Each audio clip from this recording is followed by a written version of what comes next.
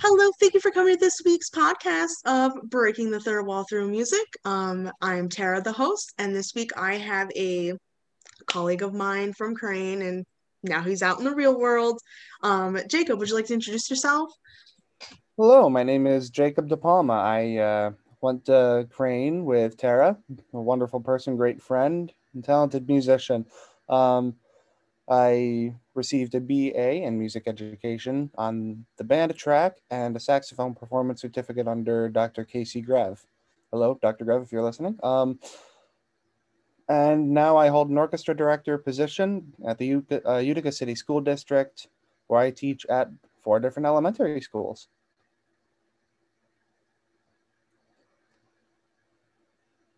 Um, I'm here because I'm talking a little bit about what it's like to be a musician with OCD and anxiety.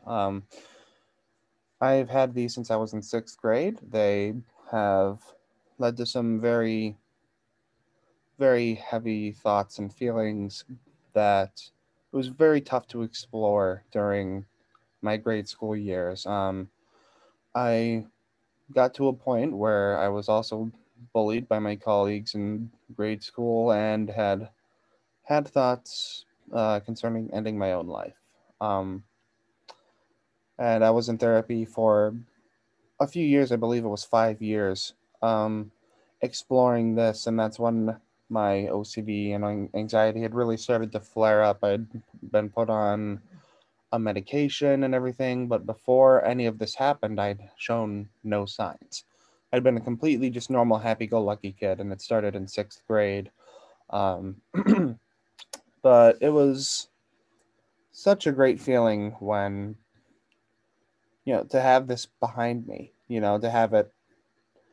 Ninth grade, I believe it was, when we finally stopped seeing a therapist. And I remember one of the biggest things that sticks with me is that my mom and I just stood there in on in the middle of our living room floor, like hugging each other and crying because we'd got through what had been the roughest patch of my life, and it continues to have been the roughest patch of my life. And it really remains just a like a benchmark for me. You've gotten through a lot worse, so whatever you're facing now is something you can easily get through. And I found that to be a really helpful theme throughout my life. Just for people who are listening, can you explain exactly what OCD is and maybe what type of you have? Of course, so OCD is obsessive compulsive disorder. Um, People with OCD might find themselves having the urges to do like certain small things. For example, repeated hand washing is a common example used in the medical field. Maybe certain vocal or physical tics. Pardon me, that's my coffee. Repeated vocal or physical tics, like say eye blinking, like vocal tics, barking, stuff like that. That they really it almost hurts them to not follow through on that urge. Um, and it's something that usually treated with therapy and medication, but it also might look to someone on the outside. It might look unsettling to someone on the outside. It's a big stigma around the subject because this person is doing something different than the norm. And unfortunately, in today's society of fear of the unknown, leads to a lot of leads to a lot of abuse and ridicule by people who might not know what's happening behind the scenes, so to speak. And anxiety is just the whatever stress someone might feel on a regular basis is amplified. There's a chemical imbalance in the brain that amplifies any regular stress you might be feeling, any daytime stress, like I've got to get this project done by X date. Anxiety, the feeling of doom, you're not going to get it done. You're, what if X, what if Y, what if Z? You think of all of these different scenarios and try and plan for them all. your brain is essentially in hyperactivity mode. Um, you try to account for every scenario and stress yourself out physically, mentally, and emotionally trying to do so. And especially with any trauma, like I was talking about my previous trauma in school, um, can make that even worse. Any thoughts you might have associated with that, it could amplify that as well, which is where actually I had a recent with my anxiety when I used to work as a direct support professional for those with disabilities. I had a coworker who was rather toxic. Made me feel like I wasn't doing anything. Made me feel worthless, and those feelings started to resurface. Um, but I am in therapy now. I am working with a wonderful therapist based out of Syracuse. Hello, if you're listening. And have started to resolve those issues. But it really does, it serves as a retrospective as to, okay, you dealt with it when you were a child. What is it going to be like when you're an adult? Now I am fully cognitively developed. I am emotionally developed. I'm an adult at this point. So, how does that battle change? And it can be very exhausting. Everything in your life could be going perfectly fine. And yet you feel this dread for some reason, this sadness, this high level of emotion that you don't really know how to explain. But I would also like to add that I've had such a wonderful support system. My family, my friends from both home and college, my boyfriend of a year, we recently had our year anniversary, have all really been such tremendous sources of inspiration for me. They were there for me, with the exception of my boyfriend. I hadn't met him. We had in sixth grade when this happened, they were all there for me. They banded together, and now they've banded together. I have more support than I did then, and we're getting through it. We're getting through it.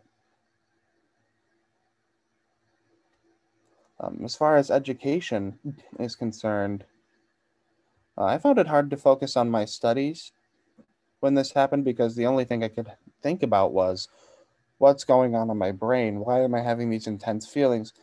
And going back to when I was in school, all of my teachers were so very uh, understanding, accepting. They exempted me from my final exams because there was a family emergency, and I was the good kid in school.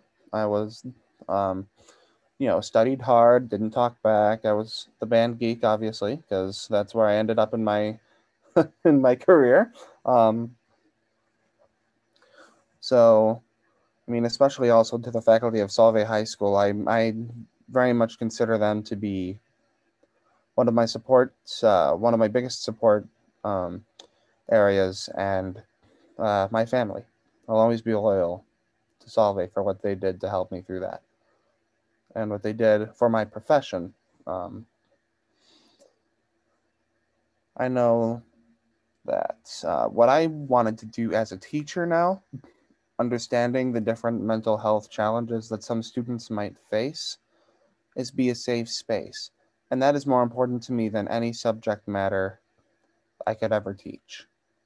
Yes, I'm here to teach you beginning violin, beginning viola, or cello or bass, or what have you. If I move on to a band position in the future, I'm there to teach. But if you're having a bad time, I might be the only friendly face that you see. Some students' lives at home have left me completely flabbergasted as I have gone throughout my career, whether it's observations, student teaching, or um, again, my first year as a teacher. There's been so much I've learned in this 4 months that I've been a teacher. And my friends at Utica have been so welcoming and helping me realize that With these people's home lives and varying socioeconomic statuses,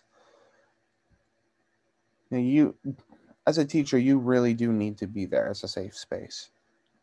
To be willing to talk about anything that a student might want to talk about. The ability to have a student come to you, confide in you, is one of the greatest feelings in the world, and I hope to be that benchmark. I hope to be that positive source for my students.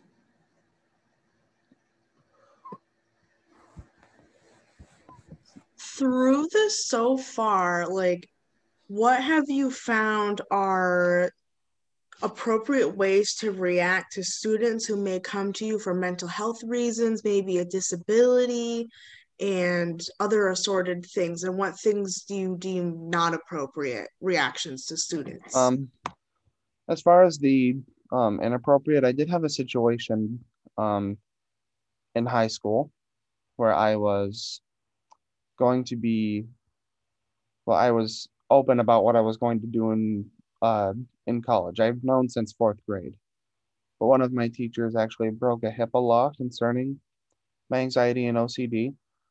I'm sure I did not have like an IEP or a 504, at least to my knowledge.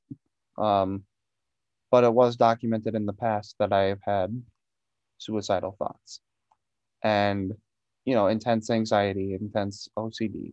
Um, but my one of my teachers had broken a HIPAA law saying specifically because of my conditions, I should not be going to college for music education, rather music performance.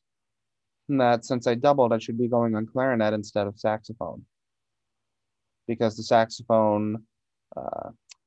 the saxophone audition landscape for colleges is very, very competitive, as if the clarinet ones were not. But speaking to a clarinetist, um, and that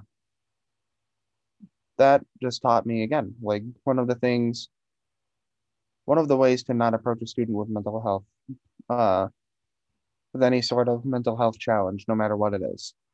Um, as far as the appropriate, I've found that empathy is always the best route. I was talking to my choral tech professor at Crane, Dr. Jeffrey Frankum, um, during one of the classes that we'd had, and he was talking about how basically what I just said, empathy is the best way to go. Um, he approached a student who had been acting out in class in chorus rehearsal and asked him a simple question: Is everything okay? You know, you seemed, a little bit distracted today. Is everything okay? And the student opened up to him and told him what's going on. And Dr. Franklin was completely blown out of the water. He did not have any inkling, any portion of a clue as to what the student deals with outside of chorus, outside of their core subjects, outside of school in general. And since then, he took this kid under his wing and, showed him that he cared. And the student had behaved for him. His academic performance had improved. His um, socio emotional life had improved because one teacher showed him, that student, that they cared. And I know I've seen the I've seen this podcast before, and usually it's a question for the end. What kind of advice would you give to educators dealing with students? And I say dealing, it isn't dealing, helping these students.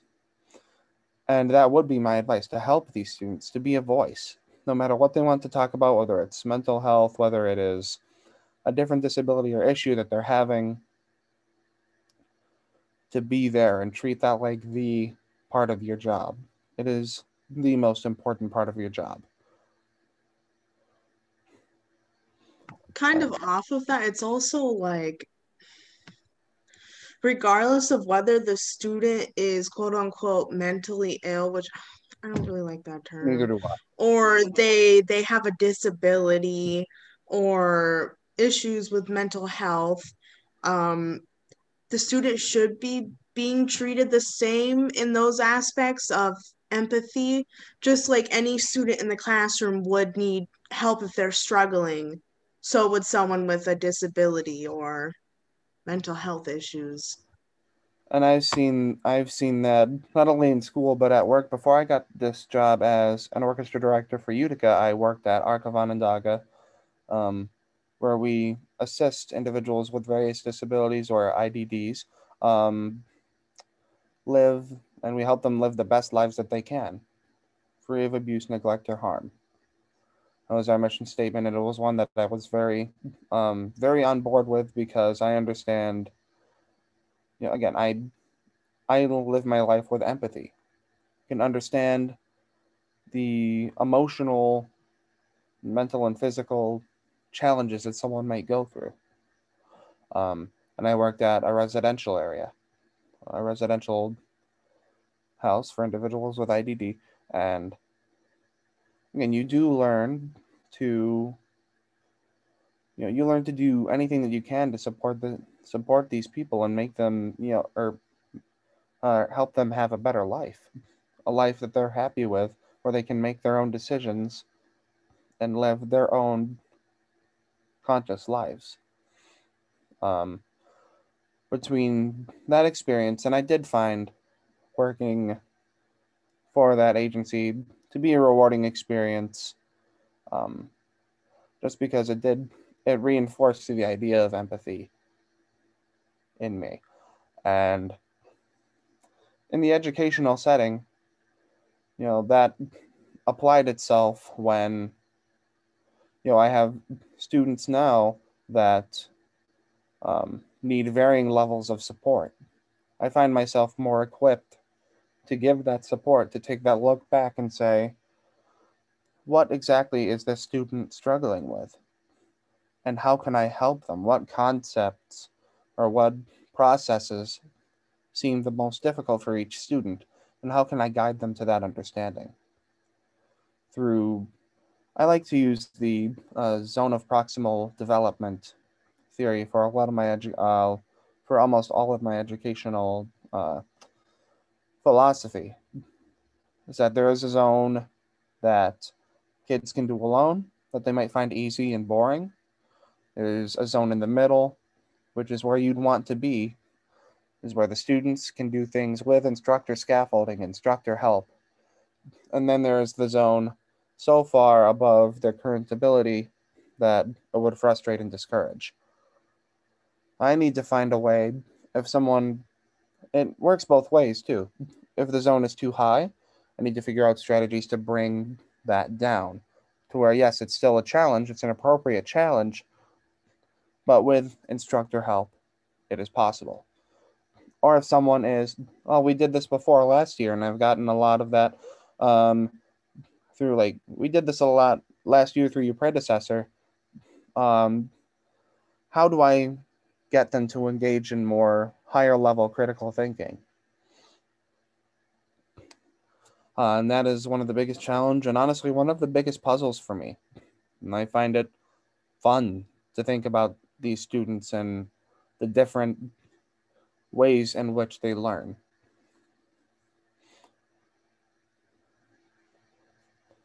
So I know it is it can be a challenge, but if you put that time toward every one of your students, and it may seem like a lot, especially for classroom teachers, general music teachers, I have a huge amount of respect for having around 800 students, having to make all those calls and think about all those students, where I have only about 80. Um, and learning during a pandemic as well actually helps and kind of hurts certain things with education, especially instrumental. Currently, Utica School District is all remote. Um, and regardless of whether or not we would have gone hybrid, we um, instrumental teachers were to teach virtually, which I understand. There are certain things, for example, like camera angle. If I were to show a violin to the camera, this is the string you're going to play on. Can you find that string for me and play it? Um, they might, with the whole inverted direction from the camera, get that hunt for it. And okay, if we follow this string up, you'll see this tuning peg. That's how you know which string is the D string. Follow this string up. This is how you know it's the A string. It's brought up a lot of new challenges, and I've heard multiple stories of students getting very discouraged and just not wanting to learn through all of this. And that's the part where all you can do is offer your support. You can say, I understand this isn't ideal, but I'll be there to help you every step of the way. It's that extra layer of students right now are going through more than they ever have before. And when it comes to workloads, I usually only do an assignment a week. There have been some weeks where I haven't assigned any at all as far as written work, where you try not to overload the students. And because if you overload the students, they'd be less receptive. It would be harder for them to learn than it already is learning through a camera. In a normal environment, especially with instrumental music, you would be able to see everything that the student does. For example, get that elbow off your stomach. Bring your elbow up so that the violin is kind of pointing diagonally. Or, cello players, let's see where that stop is in the ground, or let's see how high your end pin is, and see actually where the strings are supposed to be when they're sitting down. I haven't taught any basses yet, but that's also the same debate, especially since these children are younger and smaller than my orchestra tech class at the Crane School of Music, because they're not full-grown adults. So with that, I find being that mental support is more important than ever. So I have a slot after school where I can, where I offer students the opportunity to come in and ask questions if they want to ask questions, if they just want to talk and see what's going on, or for makeup lessons, and try and make time for everyone.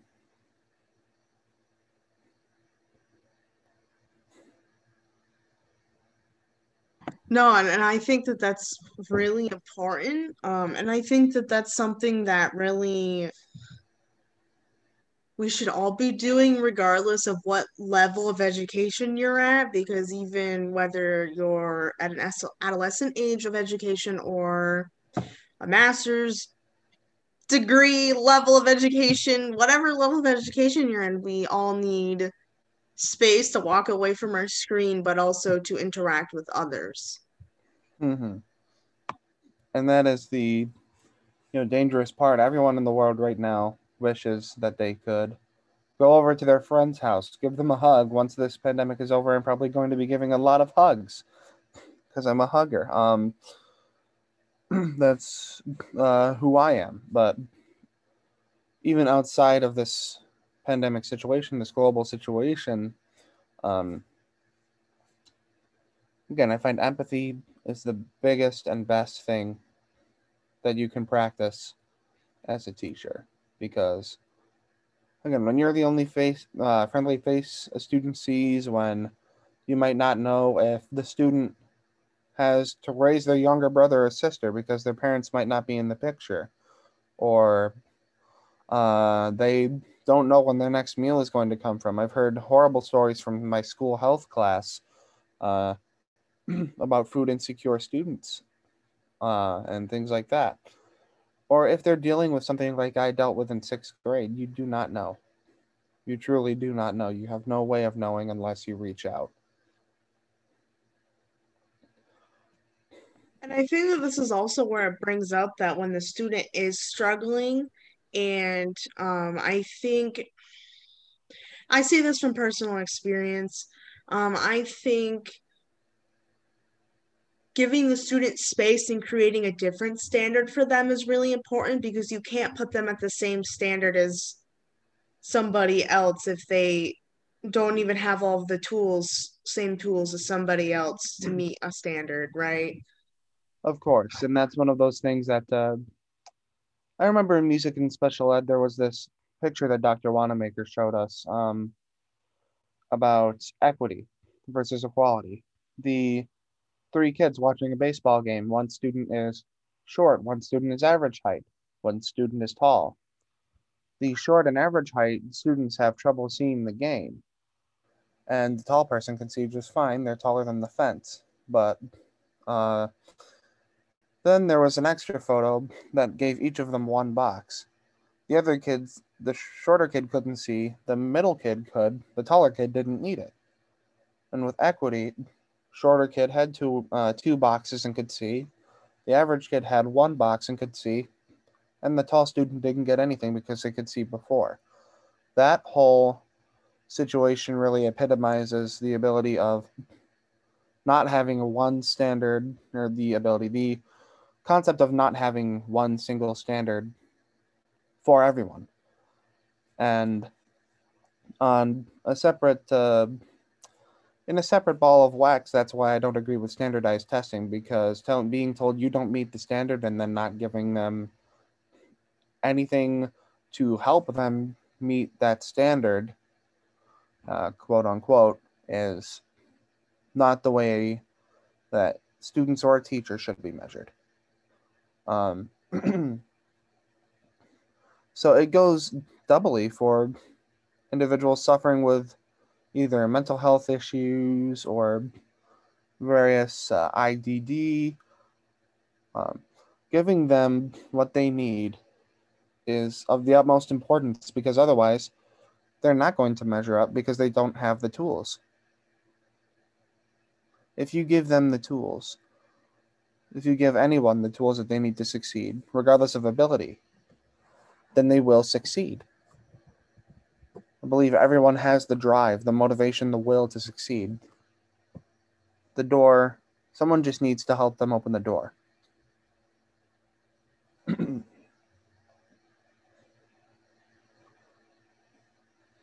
And that is, I mean, second only to equity, or second only to empathy. Two different E words. Apparently, I'm not doing well today. um,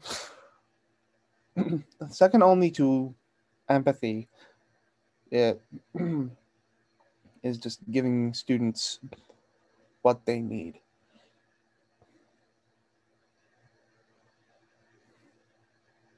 I definitely agree. And it's like what a student needs is going to look different for every student, which is why every standard for every student is going to be different because they have different needs. Um, which is why I also have never agreed with standardized testing. I've never agreed that, like, I understand that there should be a standard, but I think that the way that our standards should be set up is not this is the standard, and if the student doesn't do this, they just aren't doing what they're supposed to. It should be this is the standard that we hold everybody at. And if they need extra supports in order to get to this standard, then we need to change the standard in a way that fits them. Exactly, and that's also where it goes to the state education standards as a whole that we educators are supposed to use in lesson plans. Those standards are reachable by everyone regardless of ability, but we need to give those students that need the extra push, we need to give them what they need. Otherwise, they are not going to fit the standard. And you're not going to see accurate teacher or student effectiveness or productivity if the teacher can't give them what they need, or if the student can't get what they need. It's one of those double edged swords. We need to change our practice, and we need to have these rough conversations to get educators on board with fixing this part of the education system, which in my opinion is broken. In my opinion, it belongs in a dumpster fire. It's broken, but not beyond repair. All we need is to keep through podcasts like this, through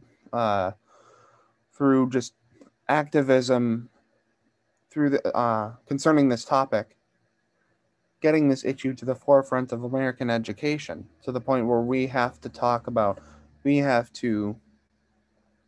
bring this issue to the highest of government officials, so that we can make change for good, for the better. It just makes me think, like, what kind of processes would be required probably to make these changes. We would probably have to get a lot of other educators on board. We'd probably have to take it to the state level and supply a wide range of documents and other assorted We would things. probably have to even take it to the Supreme Court itself, because that is where we get changes done. For example, the ADA, the PL 9142, various different, yes, Dr. Wanamaker, I still remember that law. Different legislations and procedures written by educators, written by uh, by those in special education, who can vouch for what these students need instead of throwing out ideas under the wall and seeing what sticks. Now, the legislations I just mentioned have done a large amount of good for students with various levels of ability, but there's still room to improve from here. The question is, how are we going to do it, and when? When are we going to make our voices heard?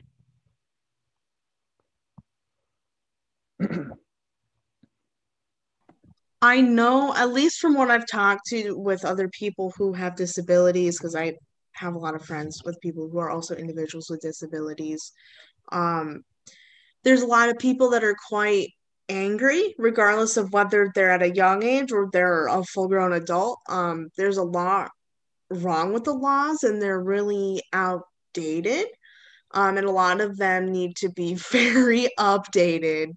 Um, yeah, because I was talking to someone about that the other day, and they were like, yeah, I know a lot of people who are moving because they're just so angry at these laws and other sort of things. And I'm like, well, then you gotta stand up and fight for it. Like you gotta make change.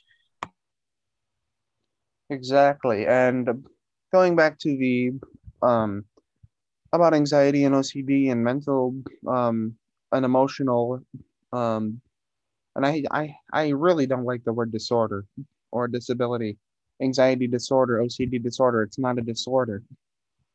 It is something in your brain that you cannot control. The wiring and chemical balances in your brain combine to make what is seen as this disorder. Um, there should be clauses in these laws for mental and emotional trauma, individuals with mental and emotional, again, disorders. I say that with a bad taste in my mouth, the word disorder. I personally really I've been really like, well, I have ADHD and other sort of things. So I really like saying non-neurotypical because Mhm. it takes out the idea of the fact that I don't have a disorder or a disability. I don't know if that's helpful. That is true. And actually, on that topic, I remember watching this Netflix series that was really enlightening. It touched on the topic of autism very well. It's called Atypical.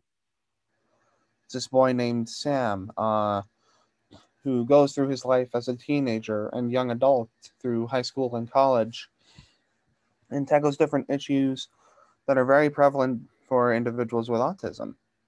For example, social interactions, hyperfoci, um, like I said, interpersonal relationships, work and different anxieties that they might have and the stigma that they face. It's definitely a provoking it's a provoking series. It's meant to be a slice of life. It has its hints of comedy, but it is a very touching series that I recommend anyone is skeptic about who is a skeptic about these wanting to change these laws or the sort of social justice and individuals with disabilities or non-neurotypical individuals uh, should watch. I think it would enlighten them to a lot.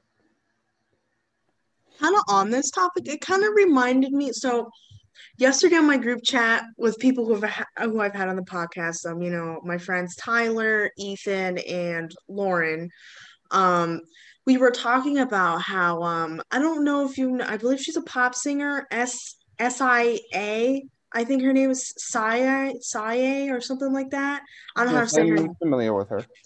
But apparently, she had created this movie or something that goes with an album. But the issue is the fact that the main character is autistic. But that's not the problem. The problem is the fact that it was not the woman who was being portrayed as autistic is actually not autistic, and she is incorrectly portraying individuals with autism. Mm-hmm. And so many people are very upset about this. And she also collaborated with Autism Speaks, which nothing against Autism Speaks. It's just there's been a lot of not good things out of Autism Speaks, and it's Mm-hmm. like things like that and not good representation. And it also makes it hard for people with those disabilities, regardless of which, talking about the social aspects of a disability, this is an example. Literally someone not with autism projecting autism incorrectly in social platforms.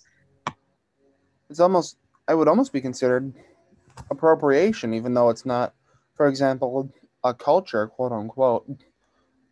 Well, even though there are individuals with disabilities that do identify very much with with whatever they may face. For example, deaf culture. There is a culture around autism. Um, I know because my boyfriend Peter, who you've had on the podcast before, is does have autism. And media portrayal of any what is considered a disability or any neurotypical situation is a very sensitive thing.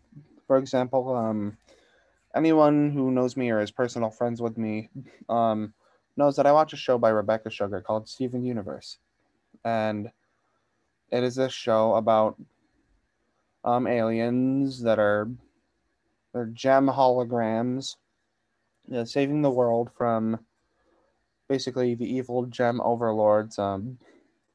But aside from that plot, there are such layered characters within the show that multiple people have identified with. There's a character named Lapis Lazuli, voiced by the wonderful voice actress Jennifer Paz, um, who has gone through a very traumatic experience um, throughout the course of the show where she was emotionally abused.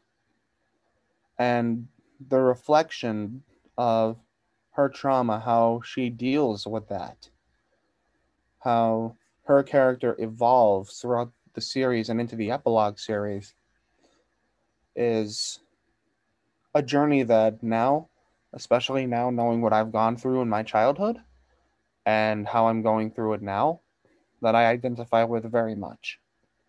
There are other individuals in the show, a character named Peridot, who, and also Smoky Quartz, come to think of it, two different characters that a lot of people with autism have actually identified with.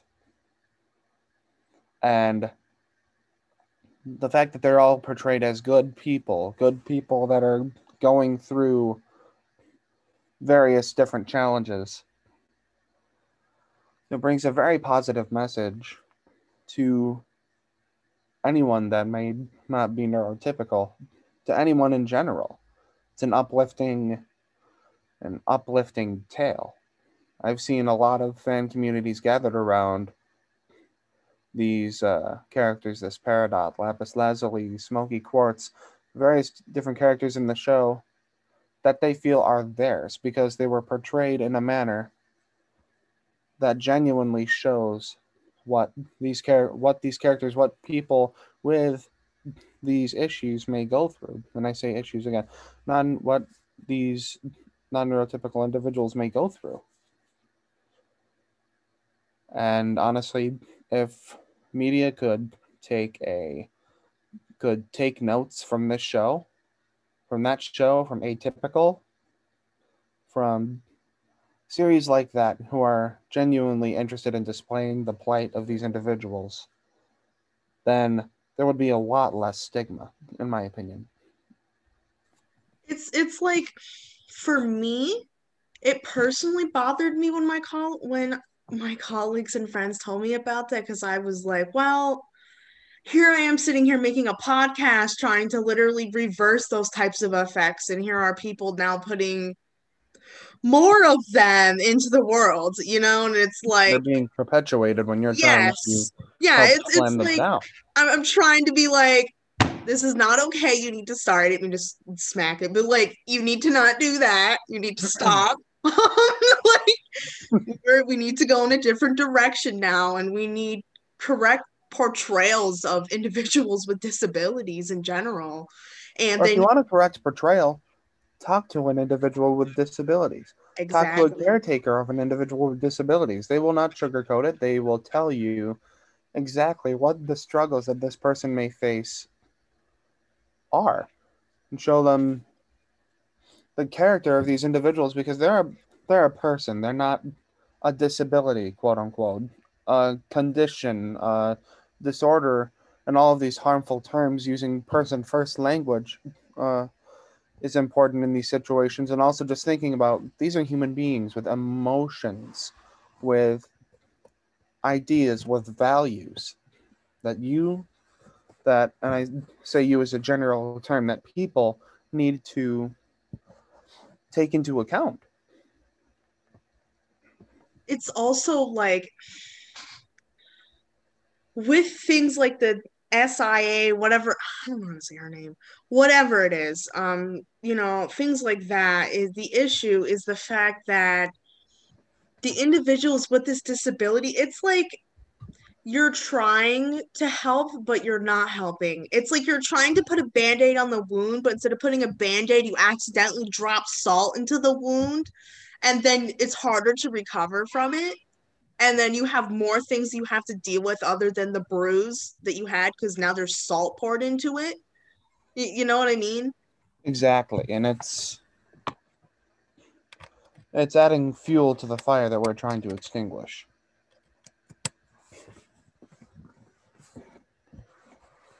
And again, that is why activism is important in this situation. Peaceful activism around this topic saying that we need reform and we need it now. Because, I mean, if these individuals with various levels of ability do not fight, if the people who care for them and care about them do not fight for them, then who will? And the answer is no one. To fight for we need to fight for better legislation, especially in education, for these individuals. And that is a hill I'm willing to die on.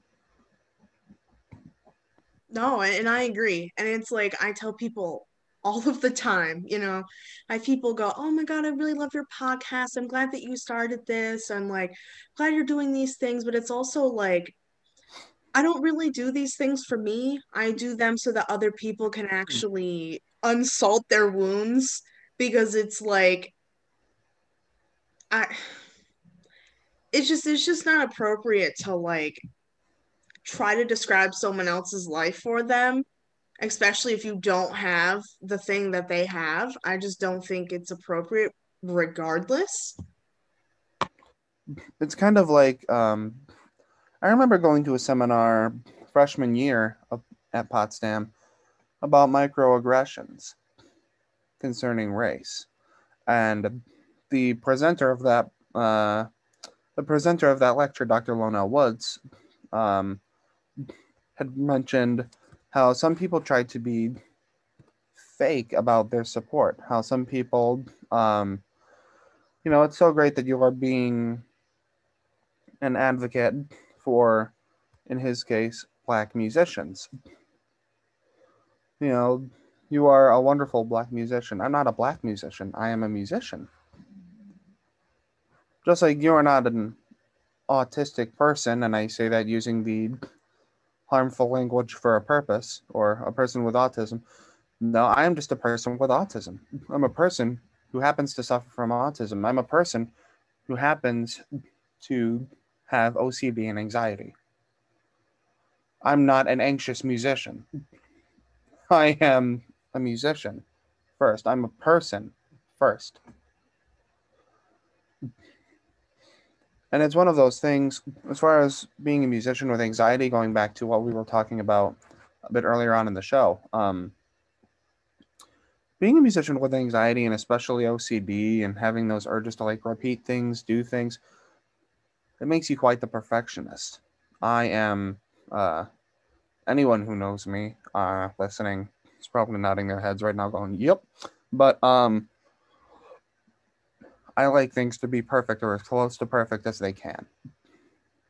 Like uh, at one point in my college career, practiced 7 hours that day. I didn't realize it. Didn't take any breaks. Um, just went in on a Saturday when it was light out, and left Crane when it was dark. Didn't even intend to do that, but repeating things, going over them, checking them over. You know, so that's why sometimes it's hard for me to find a work-life balance, because there are things like this needs to get done. Like my grading needs to get done by Monday for the marking period, as we're approaching the second marking period over at the wonderful Utica City School District. I do mean genuinely wonderful. Hello, my Utica colleagues. Um, and it will weigh on you. It will eat at you. Why are you not working? Why are you not doing this yet? Why haven't you done this yet? And it makes it harder to sort of turn that knob down. Okay, you've done a lot of work. Uh, Sit down and watch TV for a little bit, or I'm also a video gamer. Play some video games. Do some mind numbing activity and turn your brain down. That's why actually a lot of people with anxiety have trouble falling asleep. Because, again, it's also been in studies, people with quote unquote higher intellect or people with anxiety related conditions have trouble falling asleep. So I've used melatonin before, but once I got into the workforce, the amount of work I'm doing per day became my melatonin. Um, um, I kid, but it can be a debilitating problem for some.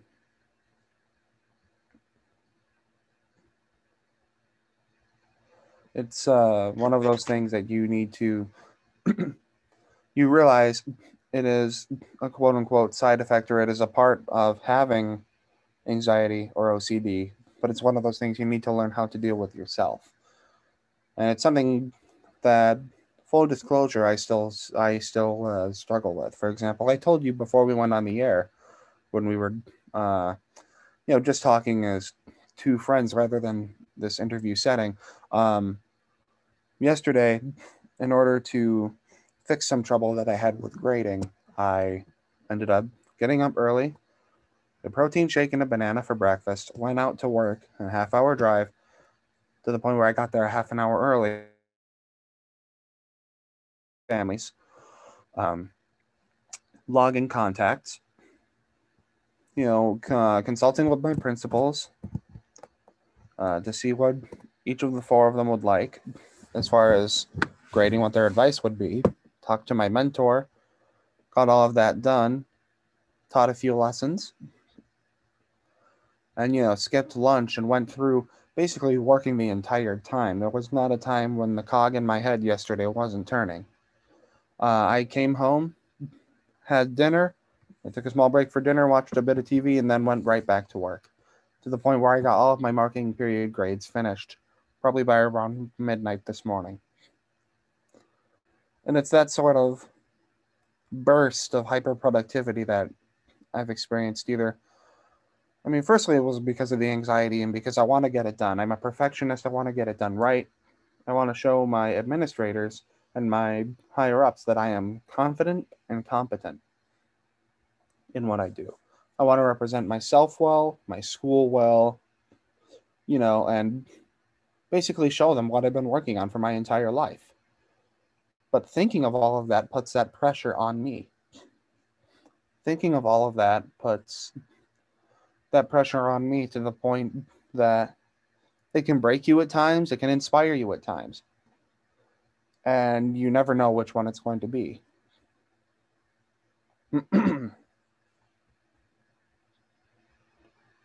No, and as someone who also has anxiety, yeah, it can be really difficult, especially when you think of all these scenarios that aren't true, and then you have to make it perfect so that it doesn't happen.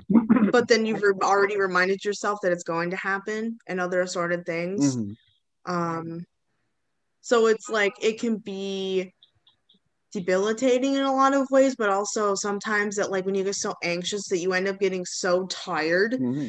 that you just go to bed because you're like, this tired me out. And the thing is, I know, like, now that I'm an adult, I understand how to regulate my anxiety, how to calm myself down. For example, I might talk to some of the people in the group chat that I have, uh, from the people I used to live with in Potsdam. Or think about my boyfriend. Just take a deep breath. Because, they are a huge source now of comfort and an extra source of love and compassion that I did not have before. And truly, I don't think Peter knows how much they do mean to me, but that's beside the point. That they, and by they I mean these support systems. You have to reach out to them. You have to, and sometimes it may seem exhaustive. I don't want to bother them. I don't want to do this or that. But when you get into that mode, sometimes, uh, you know, I feel like I just need to talk to someone or write it down or, take notes of it for the next time I see my therapist. Um, it's, or I also like when I get really wound up is when some of those not so pleasant thoughts start to come back. And I realize that. But sometimes it can also be hard to get out of that headspace and think, this is not you. This is just an intrusive thought. And I've had intrusive thoughts about me and then other people in my life, most likely out of caring because I care for everyone. Unless you're mean to me or have done me wrong or messed with my family, because that is the type of person and type of values that I have, then I care about you. I care about some random person on the street. Say, I like your shirt today. As I walk past them, walking to Jernabi to get a coffee in the morning, because I like to make people feel good. I like to be a positive source of. I like to be a positive person. Before any of this happened in sixth grade, I prided myself on being a positive person. My grandmother always told me that life was about being a good person.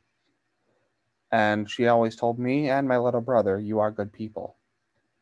And that is why we support you the way we do. My grandparents, my family is all very tight knit and have supported me in ways that I can't even fathom up to this day. Um, that's another thing I would say to educators: be positive. Even now, it might be hard to be positive right now, but please do, because the kids need to see that. Kids need to see that in a regular situation. And that'll help those who may be struggling with mental health. That might help them feel that much better. I'm having a really bad day today, but gee, Mr. De Palma made me laugh. What he said today was funny. You know, it's those interactions that I think in education and life we need to take more stock in. We're focused more as a society on the negative, but we need to celebrate the positive. For example, in our recital, I played a piece from Russell Peck that not this may sound like I'm bragging, and I'm sorry, I'm not, but it was a piece that my saxophone professor had said that would have been intimidating to me in my graduate studies, and you played it in your undergrad.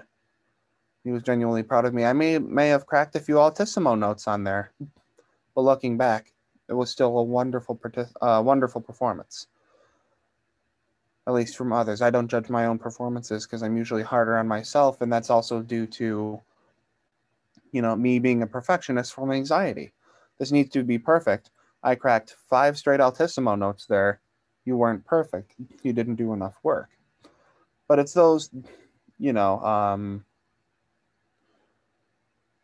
it's those things. Anxiety has you.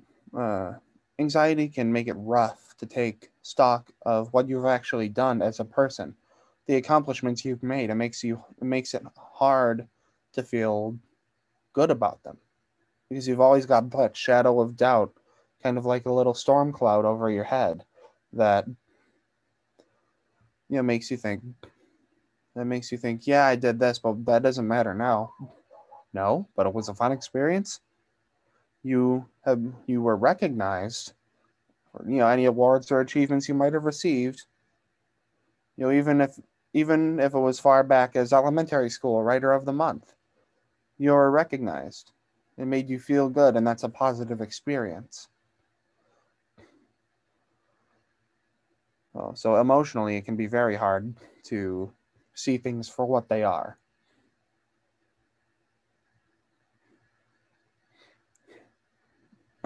So, as we're reaching the end of the podcast, because we're going on an hour now, honestly, it didn't even feel like an hour. It did not really. Um, So we just wonderful to talked talk to about you. good conversations. Is there any last words you want to say to?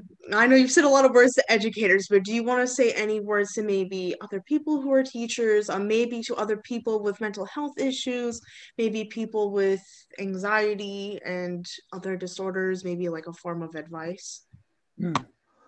Firstly, to other educators, please reach out. It may be an extra an extra log that you might need to do, or an extra phone call you might need to make during the day, and you might think to yourself, another thing to add to my list. But it can make a world of difference for a child. It can make a world of difference from elementary to university level because we're all human and we all have emotions. That's something that we that's something I've always been someone that thinks with the heart. It's something that we don't think about. We see children, we see people who need to learn X, Y, and Z for a well-rounded education. They're just people. They're just younger than you. That's all. They have the same emotions. For for those who are going through uh, mental health troubles right now, firstly, I'm sorry, and I know that it must be hard.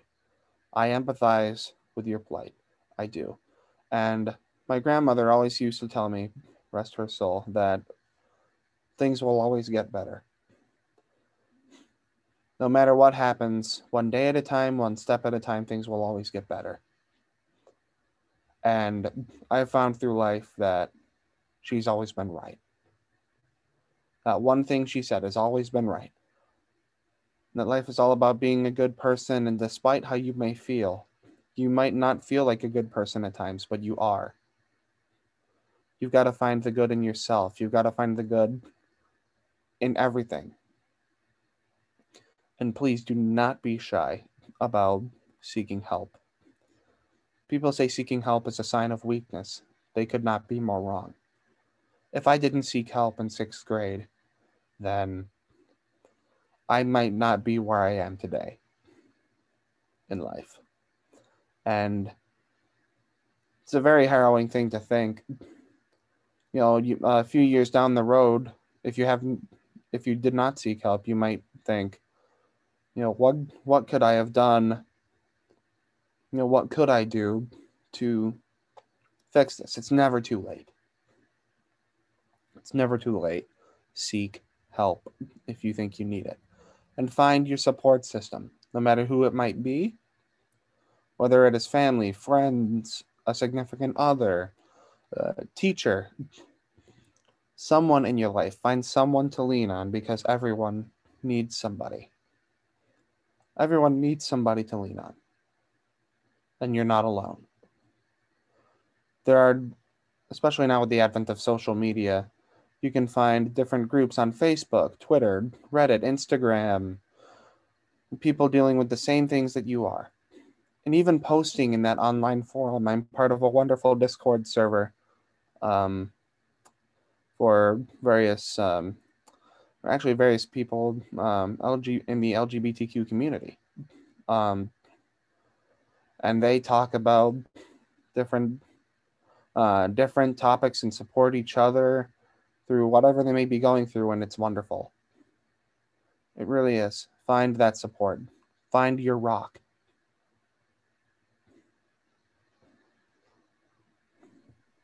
I think that was really well said, and I actually have nothing to add to that because it was so well said. Basically took the words out of my mouth. Um, so thank you for coming on this week, Jacob. It was really nice to talk to you and have this conversation, and learn more about you in general. Um, It was an honor. I really do applaud that you're doing this because these conversations do need to be had. I've said that on Facebook in the days leading up to the podcast, where I did a bit of shameless plugging, that these conversations need to be had. These legislations need to be amended. These rules and stigmas need to be talked about so that we can all be better moving forward. I think that is the most important takeaway, not only from this podcast, the way I'm a huge fan. I've listened to every episode, because it is important. So I'm glad that hopefully I was able to do some good talking today to someone who maybe needs to hear what I have to say.